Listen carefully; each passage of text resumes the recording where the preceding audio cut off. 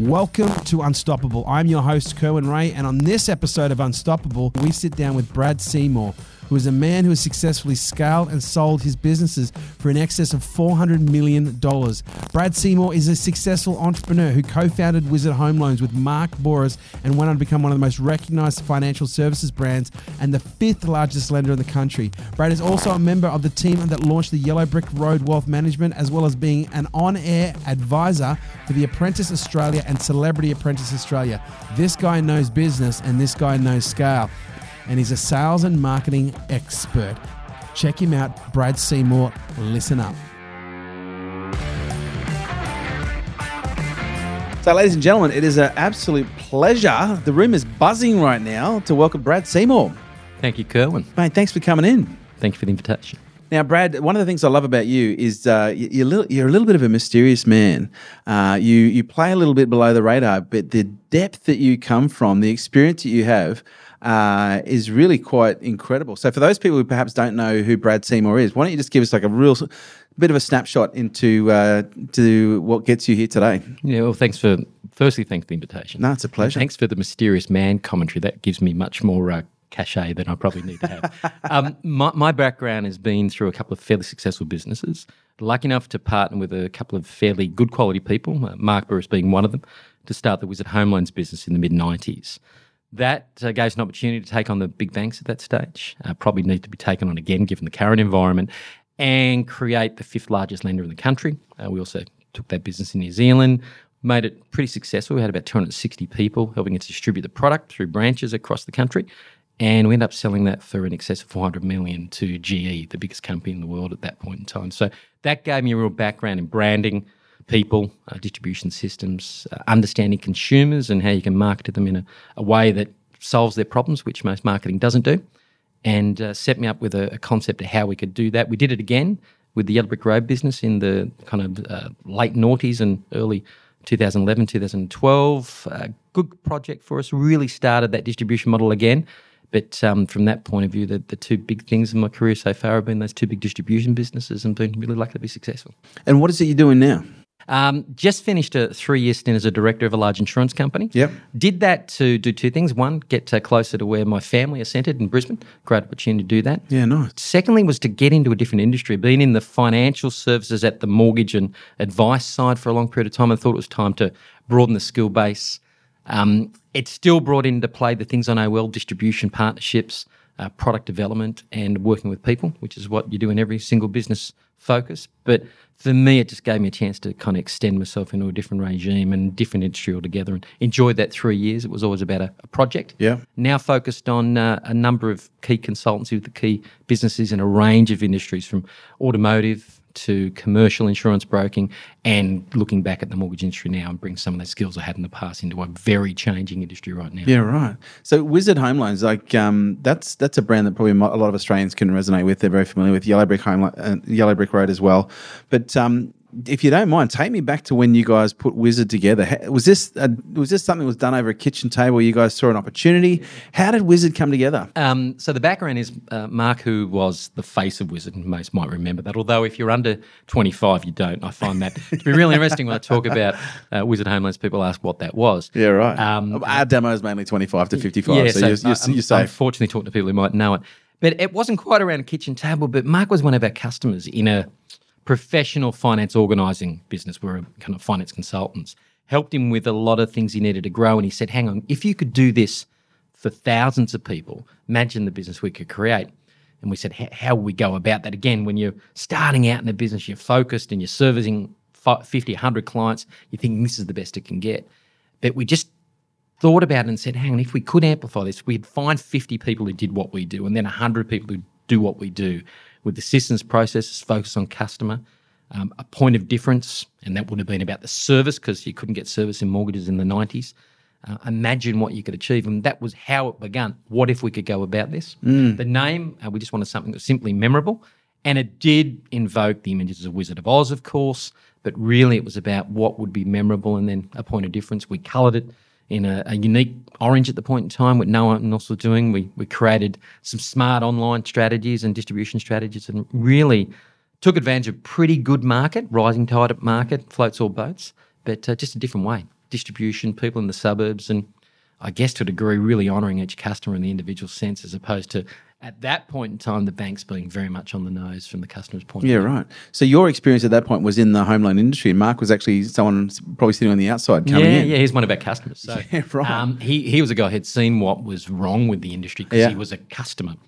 And, from that point of view, sometimes you need someone who's outside of the industry to say, hang on, guys, you could do this. So that's why I always look for people who can give you a little bit more focus on what you're doing by not being so caught in the middle of it. Yep. In the middle of something, in a storm, you can't often see your way through to what the other side can be. And what Mark's role in that was all about helping us understand how we could do what we were doing for him and for other customers like him in a different way for thousands of at scale. Yeah, so it is always good to get that person outside of your business, mentor, advisor, etc., to help you understand how they can apply their knowledge, your knowledge, and come out with much more than 1 + 1. Yeah, right. And I think it's a really important thing I often talk to people about. Get outside of your business and think about it from another perspective. If you can't, find someone else who can help you do it. So Wizard, what was the lifespan of Wizard before you guys sold to GE? How long? Yeah, we did 10 years. 10 years? So we always had a strategy to build a very large renewing revenue stream. So mortgages are beautiful. Every day you earn some dollars from it. Great rates to the customer, but still, kind of always said to my mates who took a loan out, put $1 into the piggy bank next to you and say that's Brad's retirement fund, because that's how you make some money. But we're in a market where it looked fantastic. We were funding our mortgages about the same cost as what Commonwealth Bank was. You kind of then say, hang on, it can't get much better than this. We'd brought the Channel 9 organisation in as investors. We'd brought ABN AMRO and Deutsche Bank, two large European banks, in as the people that funded our mortgages. We had a great structure, great network, but we could kind of see an abruption coming, that a challenge, and it was the GFC. We didn't think it was going to be that big. We could see that coming. So that was where in 2004, 2005, we started looking at options. And 2005, we ended up selling the business. So you exited at a perfect time. We were lucky. Yeah. I won't say we're experts, but we were lucky because I often say when things look perfect, it's the best time to start saying, hang on, I've got to have a check on this. Always have an exit strategy. We always did. They had a liquidity exit strategy. But for us, we wanted actually to partner with GE, not to sell. We still saw the strength.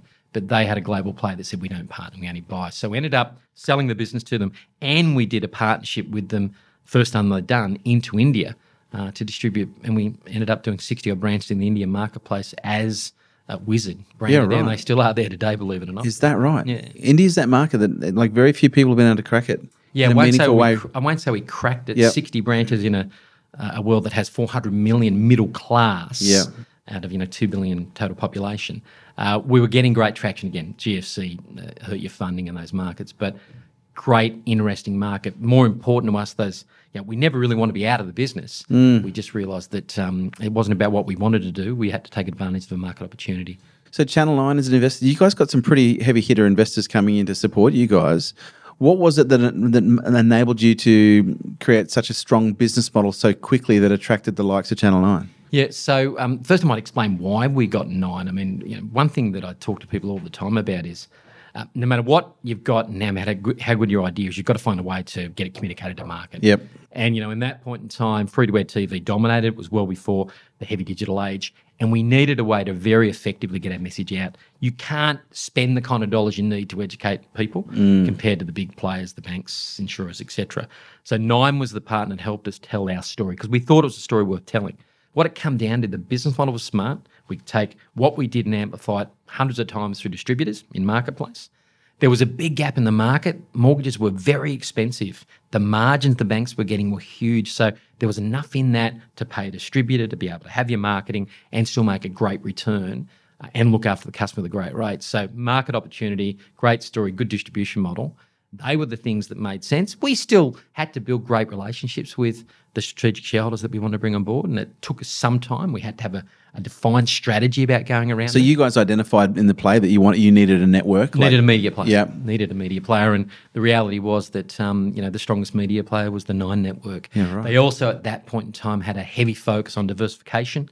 They wanted to get into digital, and we wanted to bring a digital influence into mortgages. They wanted to get out of just being a media play, and they got involved in a number of online and diverse players, and some with success and others not so. So we kind of saw an opportunity to line up what we could do, which is a great distribution and concept, and what they want to do was that was kind of create some new brands in the marketplaces, and we were a great successful team together. Home loans is one of those industries where every man and his dog knows someone who's a mortgage broker, their brother-in-law, their sister-in-law. How did you, in a market where many people would say it was so saturated, when you talk about it from a marketing perspective, how did you create a level of differentiation that gave you the traction that got you guys where you were able to? Yeah, it's funny. I think, unfortunately, we might be part of the reason why there is such a saturation. Because when you go back to the mid-90s, there really was only an Aussie home loans model, and a very, very fledgling, say, Rams, who are now owned by Westpac, and Aussie are owned by CBA. So, there was very few in that market. So we were very early to that market. We were the first to do the physical distribution. So every fish and chip shop that's shutting down the suburbs, we're opening up as a Wizard Home So Loan is this shop. pre-mortgage choice as well? Yeah, they weren't of scale. I mean, they were in the later 90s. Okay. They built off the back of that market building out. Yeah, right. And what we did that was a little bit different from even Mortgage Choice, we weren't just a broker. We didn't just sell other people's product. That means you're a price taker. Yep. We had our own funding, our own product. So we were price makers. So that gave you a chance when you design and develop your own products, or you can control the value chain that delivers that, you got a little bit more of an opportunity to disrupt your market, as opposed to, well, my message is you get exactly what you get from a bank through me. I don't know that's as differential as we can help change the way you go about getting your mortgage and the price you pay and the type of product. Again, that was a point in time in the mid-90s that allowed that to happen. Very different marketplace today. But it was about price making, not price taking. It was about very aggressive messaging, being prepared to be very bold, and being prepared to challenge the market, be it the banks or other distributors, in a way that kind of meant we're prepared to shake the market up and not be too worried about the implications of that. And when you have strong media partners and strong funding partners, you can really drive pretty hard with that. So you guys get together, you kick off Wizard Home Loans. What role was your first hire? The first hire we brought on was actually a credit person. Okay. We needed someone who could actually, because we're all sales guys. Yeah, right. We were guys who could kind of understand how to meet with customers. We needed someone who could package it up and get the information to initially the funding source to get the transactions done. Very quickly after that, we then brought in more the training side of the business, because what we realised is that you needed to replicate what we were doing. And the systems and processes that you need don't come from sales guys, because we don't like to document, we like to sell and tell. So bringing those kind of training and that resource in, it's not the sexy part of business, but if you're not prepared to put the structure to what you do, define it, refine it, refine it, you're never going to get to replicate. So we wouldn't have the success unless we chose to stop and invest in those systems and processes. And what were some of the biggest mistakes you made in the early days? Or your biggest lessons? Yeah. I mean, we made a massive mistake in we're famous for sponsoring sport, which is fantastic way. We got some really cheap assets, but the first year we sponsored the State of Origin, the Wizard Blues as they were called, we put every cent we had into getting that sponsorship. We therefore had no money to do anything to leverage it. I remember they gave us 250 tickets. We didn't know 250 people to get to the game. So right. One of those things is sticking your brand up anywhere, whether that be in any digital influence or any sponsorship or marketing, you got to do more to get active to make people engage it. It's not just putting your presence up there. So our mistake in the early days was not understanding how to make what we were doing work in that style. I remember the first time we actually stuck our brand onto Channel 9 was a little piece on the Footy Show, which was around back then. It was a $10,000 giveaway, and they didn't know who we were. They weren't well briefed. And I think it was Blocker Roach at the time, who's back on air now, said something like, "Who is this Mike Burris anyway? Is he good for the 10,000?" Mike Burris. That was interesting. So I think from our point of view, what we learned early days was what you do must be planned and defined many times over. Everyone on the team understand what their role is and how they're going to do it. The other thing we kind of got wrong a few times was we had ideas which we executed well on the idea sense, but then when the inquiry came in, we didn't have the arms and legs to manage it. We didn't have the systems to manage it. So you got to plan for success, and a little bit of failure isn't a bad thing, but if you have over success and you can't service it, the last thing you do is let people down. And occasionally we had 5,000 calls on a Sunday, or back when calls were the way rather than people inquiring online and digitally engaged. And we just didn't have the arms and legs to handle it. And we were ringing people in Melbourne to see if they could help us deal with the demand, etc. So I think we learnt, success for us was a bit of a road we had to travel because we got it quicker than perhaps we'd have planned. Good problem to have, but you got to very, very quickly run hard to catch up. Okay. Now you've had the great experience of working in not just Wizard, you've worked in Yellow Brick Road and a range of other very successful businesses already, but you've also been exposed to a lot of other small businesses as well, just by virtue of the associations that you've had. What are some of the biggest mistakes that you see the small business market's making that you think are fundamental that in many cases create the high levels of failure that we see in small business today? Yeah, I mean, really lucky and unlucky enough to see a lot of success and failure in small business, and all the businesses, Yellow Brick Road and Wizard, were all about small businesses distributing. And I do a lot. That's essentially what they were. They were culminations and collaborations of small businesses. 250 small businesses we got together, and some were great successes and others weren't. And they're all dealing with the same framework, all the same product, etc. I do a lot of work with small business these days to give back, I hope, from all the things I've learned. The number one thing I see with small business is their inability to understand what they're not good at. And by not being able to understand and agree to what they're not good at, they don't surround themselves with the right people who can supplement for that. Because you've got to be an expert in what you're an expert in and agree with that, but you've got to be able to admit when you're not good at something. Now, whether that be the funding side, whether that be the systems and processes or the HR management, doesn't mean you can afford to have 7 people in your business, but you've got to build the key roles in your business, and that means investing. It means also being really good to be self-critical. Do you think a big mistake that people don't make is they don't invest in their small business? Like they get to a point where they're making a little bit of money and they go, well, if I just do everything myself, then I don't have to pay anyone. Yeah. And that way I'm going to take a little bit more home. I guess the key is there that risk of small-mindedness is that you're basically taking all the risk and stress of a small business and making a wage. Well, go and work for someone if you want to do that, because that's okay. Admit that you want success and be prepared to take the steps to do that. And sometimes that means actually going backwards for a period of time. So when everyone talks about they don't have enough capital, well, it's the mental and the economic capital you need to have, and the mental strength to say, I don't know this and I need to get it, or I need to invest this, whether it be leveraging my home, leveraging partners, whatever the case is. Make sure you've got enough of the emotional and physical capital to do it. And that's the thing I see time and time again. You're right. People want to just get a fair wage, work different hours to what they would working for the man or the boss, and tell people they're self-employed. That's not enough. I mean, that's okay if you want to do that, but I don't understand the stress that people go through to get less than what would be the average wage. It doesn't make sense. Would you agree that the reason a lot of businesses don't succeed or thrive is because they don't scale? Firstly is the idea they've got well-defined. Yeah. So scaling something that sometimes is flawed, I've seen, and reality is that eventually something falls over.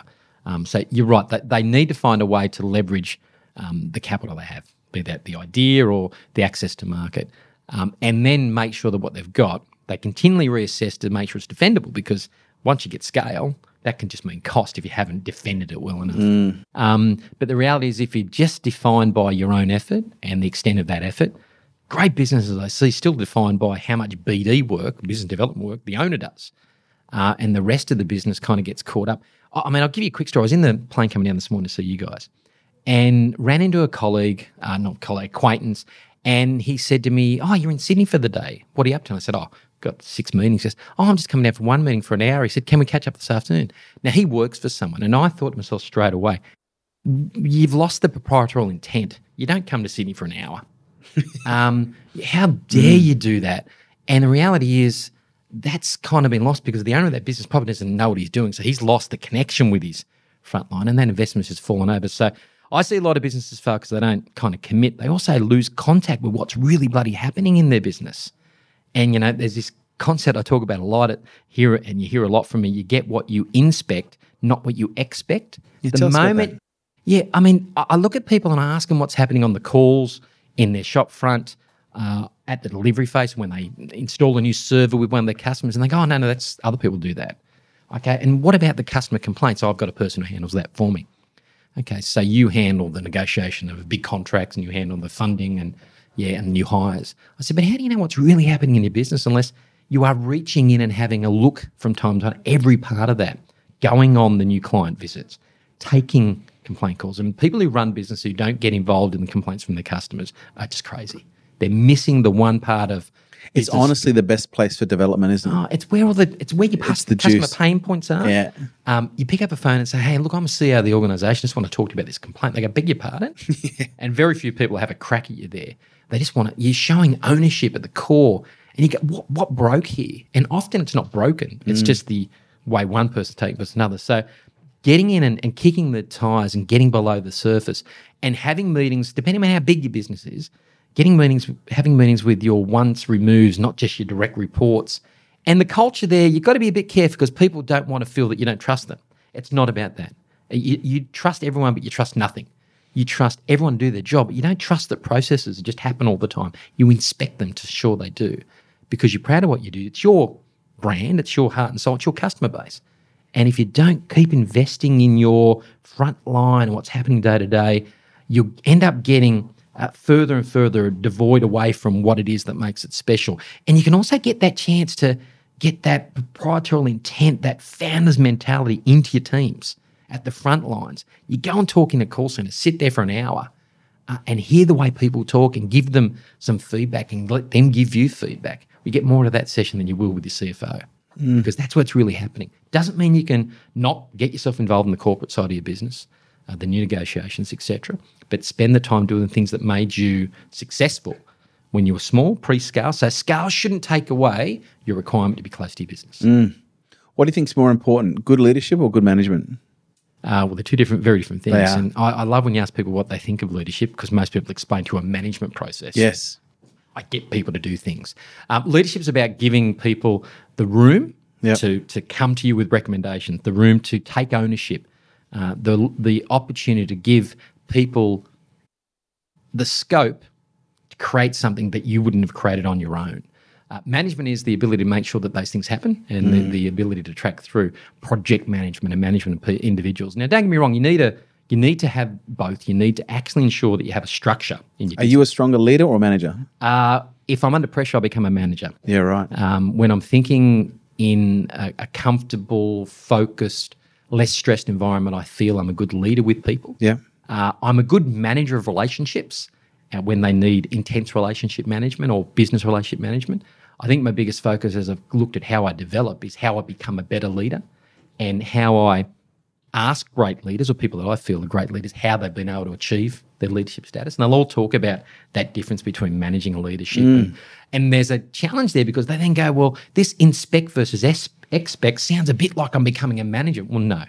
Being a leader means you are able to see the nuance of a grain of salt as well as the warehouse and understand the difference between the two and the importance of it. So leaders don't over-respond, don't overreact. They take the opportunity to listen to many, many voices. They give people opportunities to make mistakes and they help people learn from it.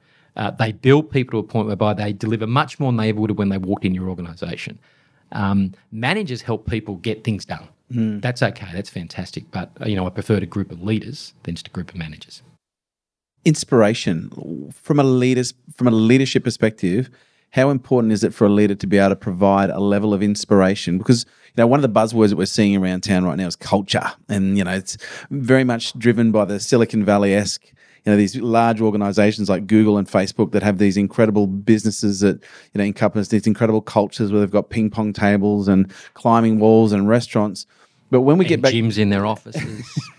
But when we get back to the grassroots of culture, how dependent, in your experience from what you've seen, is the inspiration from leadership? How important is that when it comes to generating that vibe that people really play off that gets them to do things above and beyond what they do for just a paycheck? I think I do believe in the cult of personality and the cult of leadership. There's no question whatsoever. And the inspiration that gives. But, it's a bit like dropping that effervescence piece into a cup and you see it froth up for a while. Eventually it just dies down and it's just a bit of still water. Reality is you've got to have the balance of that inspiration with the clarity of what it is that we're looking to achieve as a company and what my role is in that. So a bit like a sporting team, it's great to have a great inspirational captain as a leader or a coach, but that 5-minute chat you get at half time doesn't get you through the next 40 minutes. It's then when I get out there, I feel inspired, but then I look to my halfback and my 5-out, or I look to the goal shooter or the wing attack, and I know what their role is and I trust them and I know what they're going to do to get the ball and I know what I'm going to do when I get the ball and I don't second guess that. And the inspiration is I see them doing their job and I'm inspired to keep up with them. So inspiration needs to come from within the team as well as from leadership.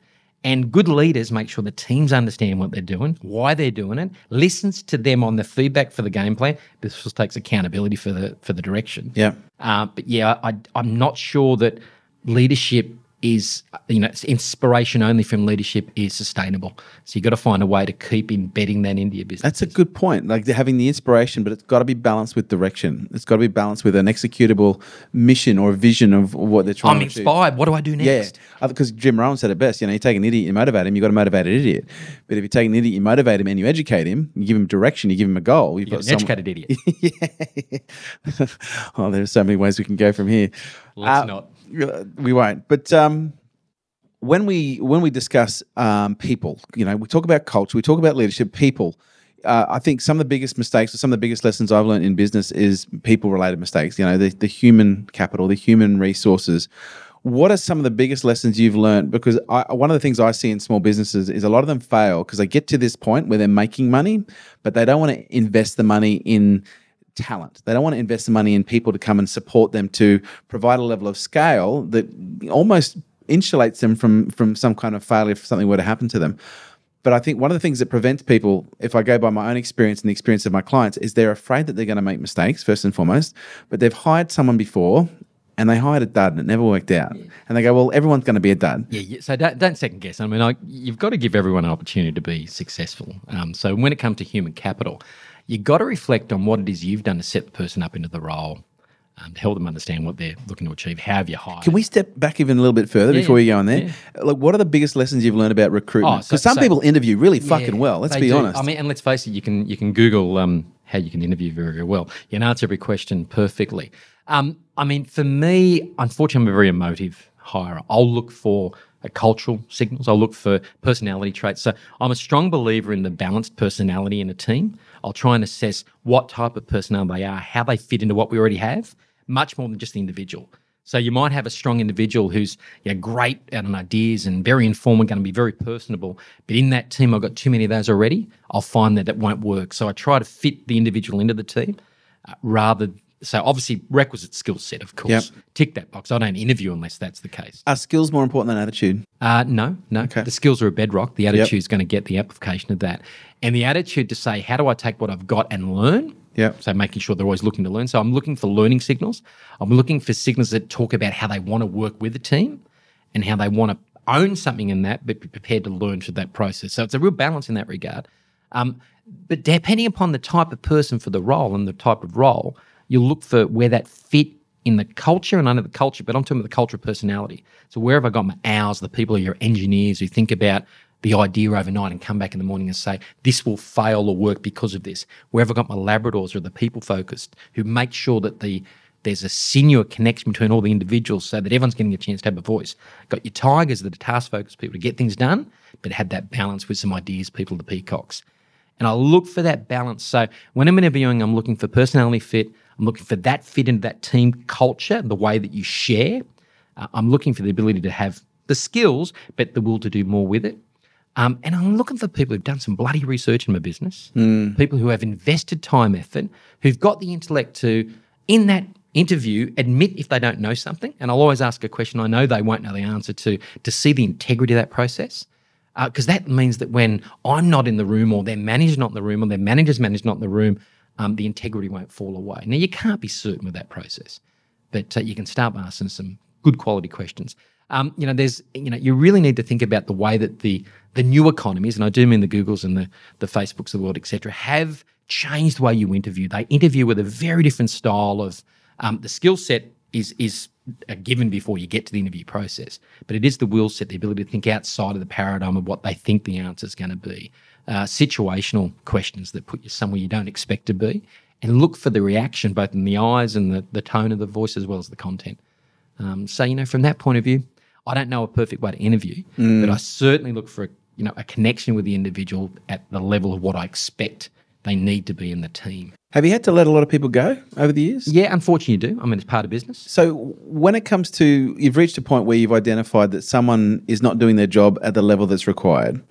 At what point do you engage? At what point do you rehabilitate? And at what point do you start asking the bigger question and looking towards an exit? And how do you exit if you reach that point? So for me, depending upon whether or not they've just simply not got the skill set that they defined they thought they told us they had, I'm looking for the attitude. If there's someone that's shown the attitude to want to improve, then you invest in them. Yep. If they're not creating, if they're creating harmony in the balance of the team, then you invest in them. If they're giving you what you need from the soft skills side and the team personnel and the culture side, then you'll invest in them. If you're seeing that corrosion or erosion in the balance of the team, that's when you've got to start to question it. And I know it sounds like, well, if the numbers are adding up, I'm looking more at what their harmony in the team is than just simply the outputs they've got. Because there's a lot more damage that can be done in the group of 10 than the individual. And when you say having to let someone go, you have to pull back and, yes, you think about the individual, invest in them, but you must think about the totality of your business and your balance of the people. Your responsibility to the 10 is greater than the 1. And, again, you've got to be very careful in HR processes, and that's a separate discussion altogether. But you also need to bring people on that journey with you around, why are we getting to where we are with X, Y, or Z, and how can we seek to change that? What questions have been asked by you and of you by them? And make sure you've got the balance of the people in the team bought in. But you'll find teams opt in and out pretty quickly.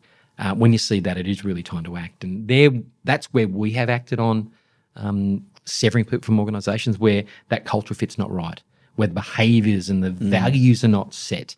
And, you can actually answer questions in a value sense pretty easily in an interview. You can't do that over 6 months in the way you act in an environment. So we look more for that alignment, and if that's failing, then that's when you've got a challenge. Hard to do in the first 3 or 6 months in the probation, but you've got to try. And when it comes to exiting people, do you have a particular method that you like to use or a process that you like to use?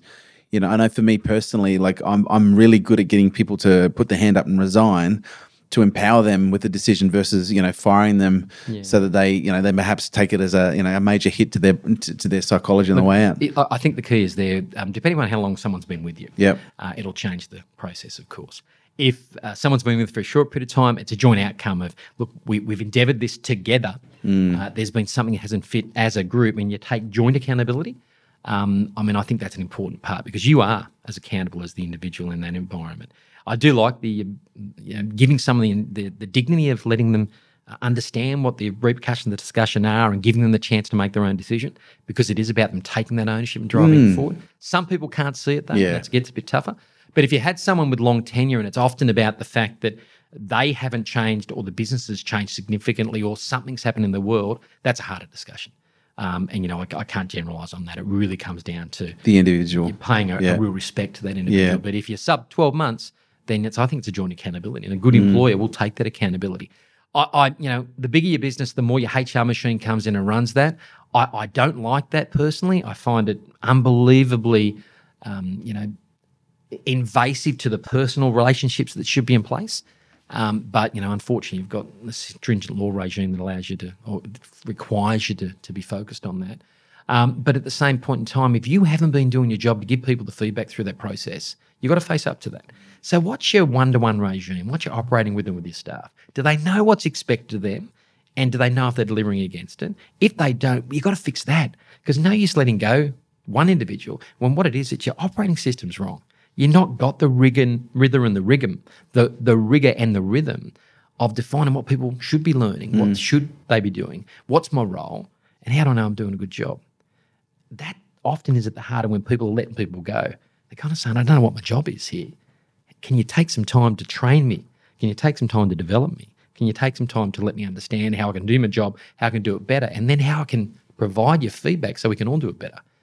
And it's interesting, the sub 25-year-olds in my businesses over the last 3 and 4 years have been more vocal than anyone I've got that's over 35, because they've learned a regime where you don't have to sit back and you shouldn't be sitting back and being told what to do. You want to give your voice. They're in the publishing world. You can publish wherever you want, and you've got to listen to those people because they're often really considered in their views.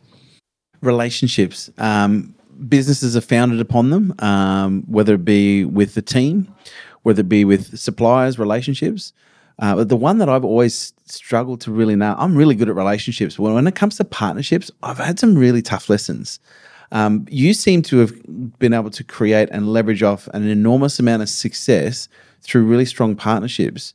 What is, when it comes to getting into partnership with someone, like what is it that you look for, or what do you think are perhaps the things you need to be aware of and the mistakes that people make when, being either choosing a partner, and we'll get to the other side of the equation is, okay, you're in business and you've realized your partner's, it's not working, but to get in, like what are some of the lessons you've learned on the way in? Yeah, so just to really be clear on that, partnership at the point of where you're working in a shared interest and owning a business together, as opposed to the concept of working with business partners. Yep. They're outside.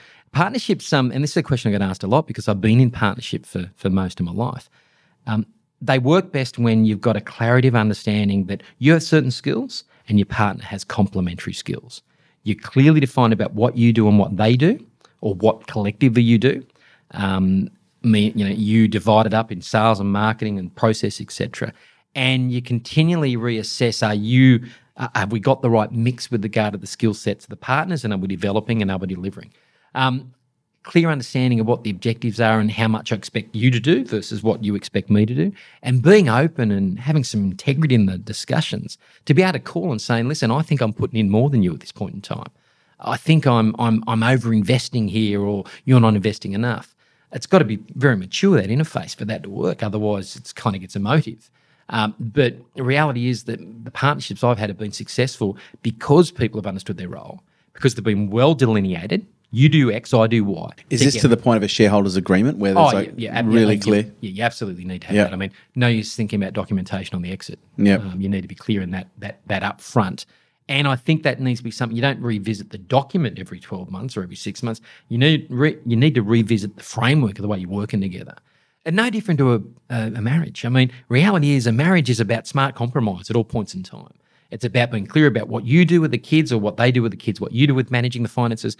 So reality is that a partnership absolutely sits just like a relationship, a marriage or a long-term relationship. You're clear on who's doing what. Well, if you're actually doubling up doing the same thing or no one's doing it, you've got challenges there.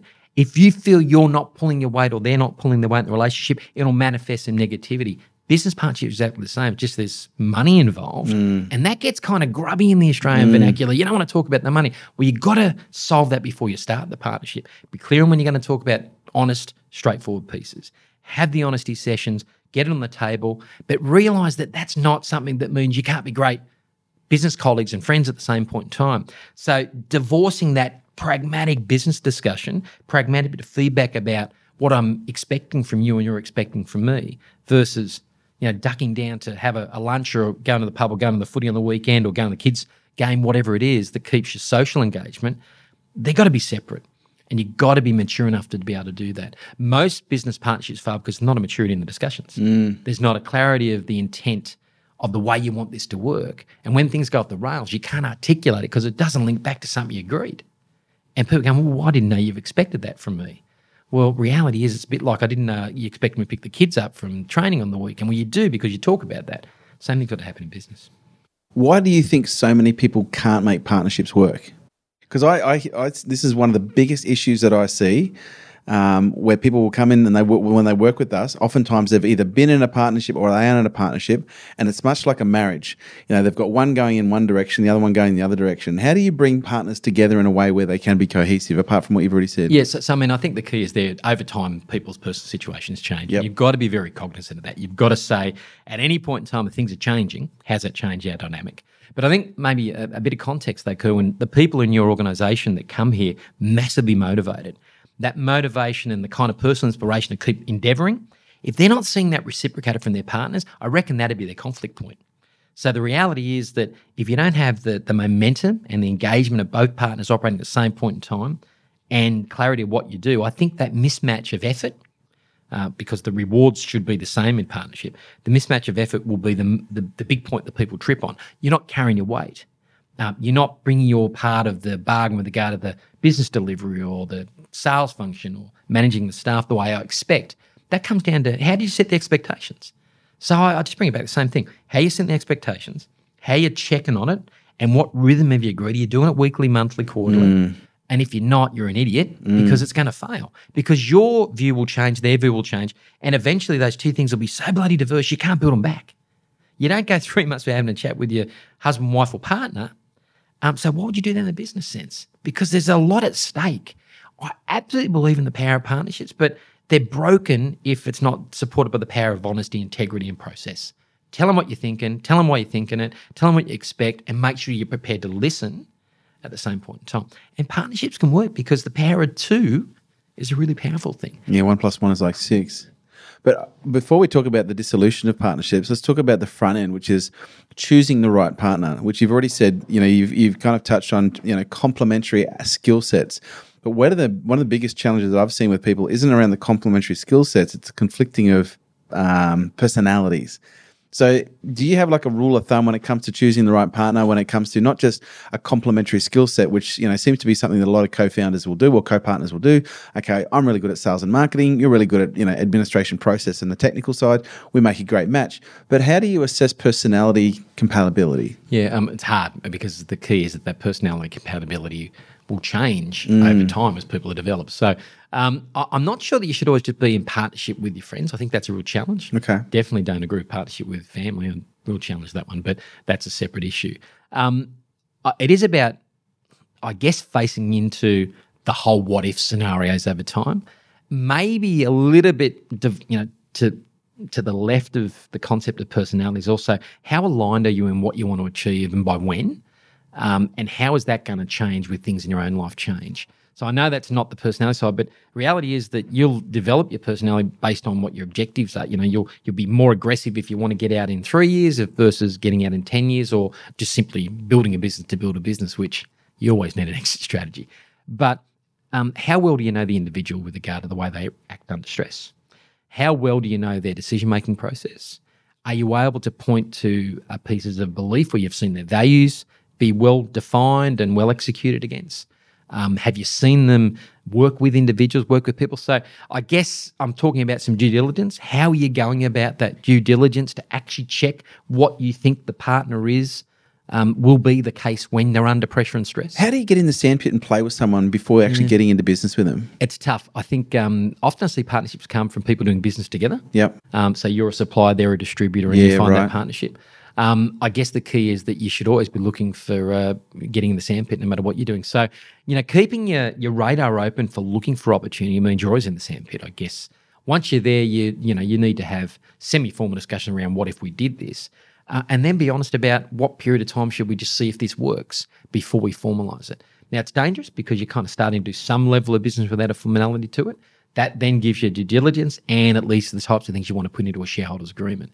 I'm not sure that everyone gets that opportunity to be that disciplined around the way I go about it, but you're asking what would be the perfect scenario. Yeah, the perfect scenario. You'd have a chance to test and trial. You'd have a chance to check against the things you believe are true, the value system, the way they operate under stress, the skill sets they bring and the effort or the level of effort they're prepared, the funding they'll bring, and that'll be a big part of partnerships. Can they fund what they say they can fund? And how sustainable is that? And how aligned are they to the strategy of we're going to build this over this period of time? The amount of companies, small and large, I see that don't write down their 3 and 5 year objectives and aren't aligned in that sense, and then don't review them moving forward. And no wonder partnerships dissolve. People are not clear on the expectations of what they're trying to deliver. Do you actually think one of the reasons partnerships fail is because there is a lack of planning in process? Absolutely. Lack of understanding about the way you do it. Yep. The importance of it, and the importance of continually reviewing that over time.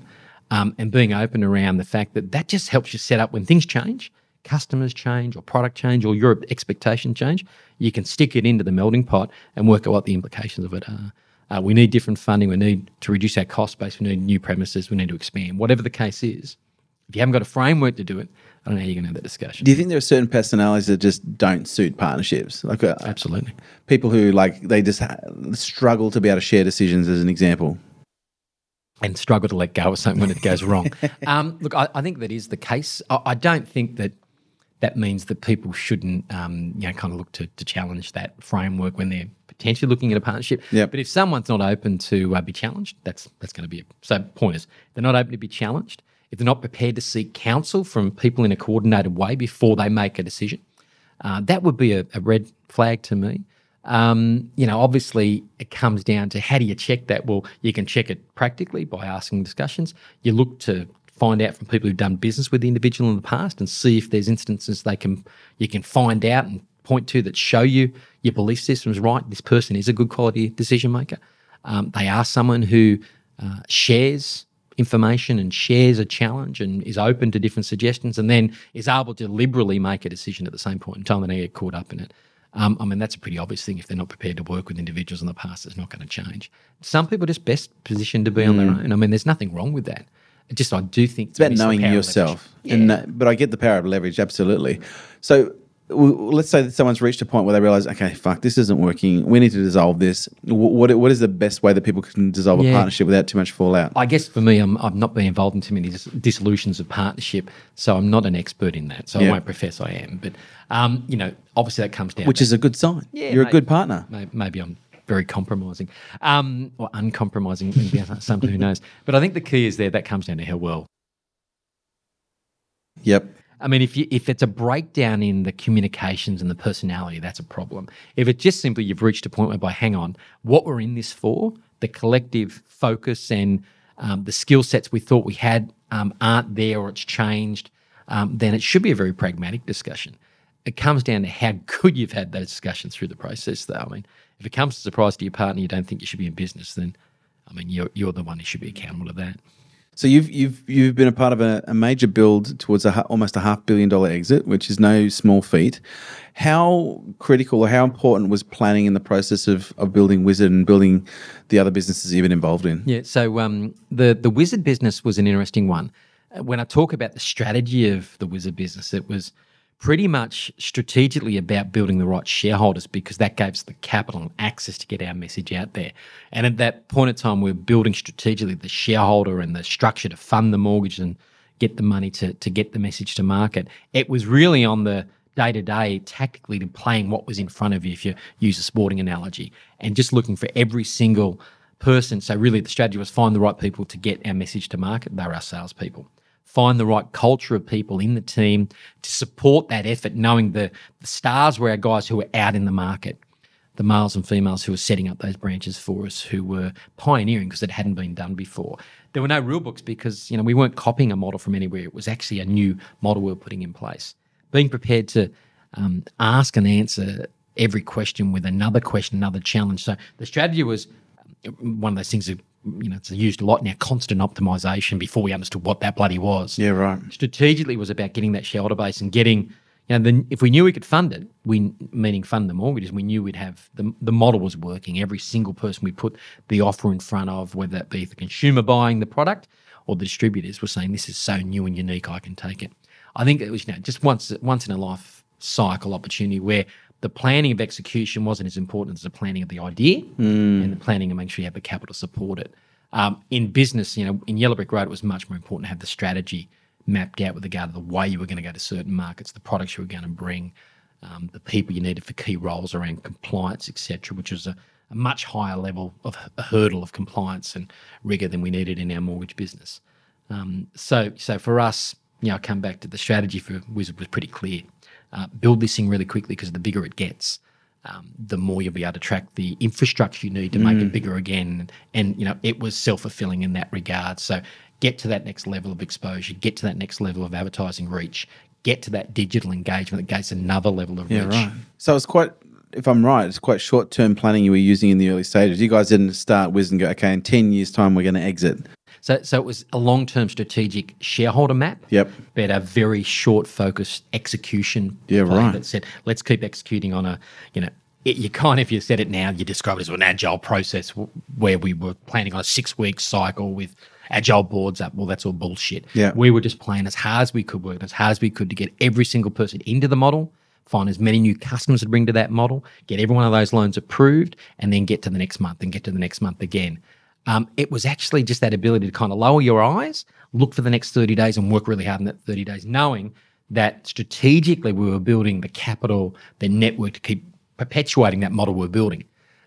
So the two things were running parallel, running very hard in parallel, but we weren't sitting back saying, let's plan our next 3 years. And, we had a map of how many branches, where they needed to be, of course, That was the framework, though. Yeah. The execution was what it was all about. And Is that's the case with many businesses. Yeah. It's all about bloody most execution. businesses- No, don't get me wrong. But I'm just curious if that is more of a throw off your personality style. Like, are you someone that likes to look into the future and then, plan and then execute like a mofo towards it? Or Look, is it? I think the key is it was probably more of a reflection of the market at the time. Yeah, right. The market was so buoyant with regard to the size of the opportunity, meaning the competitors were, at a cost. I mean, mortgages were 7%. We could sell them for 7%, and the market was selling at 8%. So your message was that good. You could save someone $30,000 on a mortgage. That's a great message. You've got to get as many people as you can. So you're running hard. There were that many people who were in banking who were looking to get out and do something different. They could become distributors for Wizard Home Loans. So you knew that perfect market wouldn't last forever. So you were running hard, and you had to build almost this. You were running hard to build some scale. We talked about scale earlier in that platform of product and distribution. That it wasn't about, well, how do we build the next 18 months? It was how do we build the next 18 days? Yeah, that was mapped to the kind of personalities we had in. Very, very, long hours, very aggressive culture with regard to finding the right people, being very, very smart in the way we brought them on board and trained them effectively and keep them aligned. But if they stepped outside of the criteria, what we said was right for a customer, being very deliberate around that. But the culture is get it done fast. And if it doesn't work, dump it and do the next thing. So don't cry over the spilt milk. Yep. And in terms of the time frames for planning, did that change with Yellow Brick Road? Yeah, well, it was a much more complex business. Yeah, right. The reality is that, it was a business that had expansion into accountancy, insurance, financial planning and mortgage. And it was a much more, it was a public company. So it was a much more complex business. And that's, complexity is hard. I'll keep coming back to one simple thing, keep it simple if you can. And simplicity was a key to Wizard. The complexity was in the shareholder base. The simplicity was find great people, they'll find great people, and they'll find great people. Let's just keep firing that with good messages, constructed well with great product, and the marketplace will keep coming to you, and that's what happens. So pretty bloody simple strategy.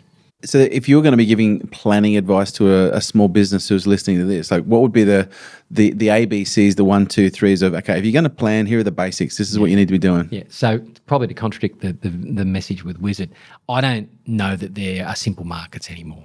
I don't know that there's, when you see a gap the size of what we had then, it would close on you within 6 months today. It would close. It didn't close on us for 3-4 years.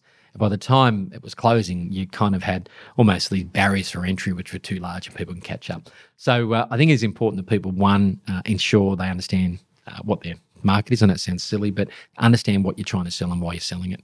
What is it you're trying to solve for people?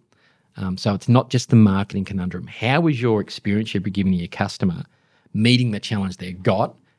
And are you able to articulate that really quickly? 30 seconds, tell me what you do, tell me why you do it, and why do I want to buy it? Or why does anyone want to buy it if it's not me as the individual? So make sure that's really clear because then you can make sure that every single person in your business understands that and you can have a uniformity but also the amplification effect of everyone in your business talking the same structure. I do think you've got to ensure that you've got the right team. And I know, again, that's simple stuff, but it is simple. Make sure you've got the right team with the capability and capacity to deliver against your plan. And you do have to have a plan. It's not like Wizard you can run every 18 days. That market has changed. And there's a speed and velocity today that's much more apparent than it was in the mid-90s. But because of that, you need to have a plan because others will be able to take parts and shares of market quicker than they did in the 90s. So the model that worked back then doesn't work every single time. I'm not espousing the virtues of the simple model we had then. I espouse the virtues of the way we work with our teams, that people understood what they did. They knew why they did their role. They understood what their partner did. And they worked in one direction because they believed in the fact that people needed a better deal. And we kind of said there is a better way and it's Wizard, and everyone just kind of got on board with that. It was pretty simple. Best piece of advice you've ever received that you'd give someone again? Yeah, never bullshit a bullshitter. I know that kind of needs a bit of explanation, but what that's about is ensure you know what you're an expert at, and no matter how much of a salesperson you believe you are, stop selling and be an expert. So that means, surround yourself with people who know things. Admit it when you don't know something. Make sure you find it out. But integrity is everything. So the key is there, build in yourself the resonance that when you're talking about something, you know what you're talking about. And biggest opportunity for business right now in general? Yeah, I hear a lot about customer experience. I hear a lot about people trying to kind of own the experience for their customer with their customers. But, I just think there's a piece here that there's so much information in the marketplace. The people that cut through and tell it really simply at the moment are the ones who are going to succeed, no matter what market you're in. So make it really simple for me. Make it simple that I can understand it, and then I can work out how it's relevant to me. And if I can continue to be relevant with my customer, I ask them all the time how I can continue to be relevant, ask all my staff how I can be relevant. I know it doesn't say a single industry or a single kind of structure, but it is about keeping it really simple, because I think we're making complexity part of the norm today, and that means things bloody break. People break, processes break, customer relationships break. So, make it simple, and therefore you can be really accountable to what it is, because you're saying you're doing X and you deliver it. So, I think that concept of know what you're going to do and do it well. And your thoughts on social media and the disruption we're seeing now? Yeah, look, I think it's great opportunity to be able to amplify a message, great opportunity to be able to build networks of like-minded people or challenging people. Can be a massive distraction, because the key is there in a business. In the 90s and the early 2000s, you wouldn't listen to the one or two disparate voices. You'd take them into account, but you wouldn't make a judgment that way. I see CEOs of organisations looking at one social media post and thinking they need to take action on that. And then sometimes when they see a groundswell of thousands, they don't. So I don't understand how that's been calibrated. But the reality is that we've seen over the last 3 or 4 years, whether it be the Arab Spring, the ability to change massive pieces, or the Me Too movement, massive pieces of indentured structure within our society, not just business, that people would thought had never changed. And it's like the wall coming down when I was a kid. These things that you said, that won't ever happen. The things that you're seeing change, they come from people wanting to voice their opinion. But the challenge is that, don't overreact to any single opinion, because you wouldn't in your real life. So one, understand it. Make sure that you have people around your business who are experts. And I do mean that, be an expert yourself, but realise that running your small business, you won't be an expert in social. So find a way to get that expertise in your business. Be very cognizant of it, but don't let that run the way you do what you do. Listen to your single customers. Ask them stuff, not just wait for someone to post their opinion. Because I do think that vocal platform is one that can be used to disadvantage as much as advantage. So make sure you've got kind of calibration. Brad, it has been an absolute pleasure. Thank you so much for coming in, mate. Thanks again for the invitation. Real pleasure. Thanks, mate. Thanks. There you have it, guys. Thanks for tuning in to Unstoppable with me, your host, Kerwin Ray. And do me a favor, don't forget to drop me a review on iTunes. Would love to hear what you think. I love reading what you guys have to say. And your reviews make sure we keep creating killer content just like this. If you want to stay up to date with me and all my movements, please jump onto the website, kerwinray.com. And also check us out on social media at Kerwin Ray.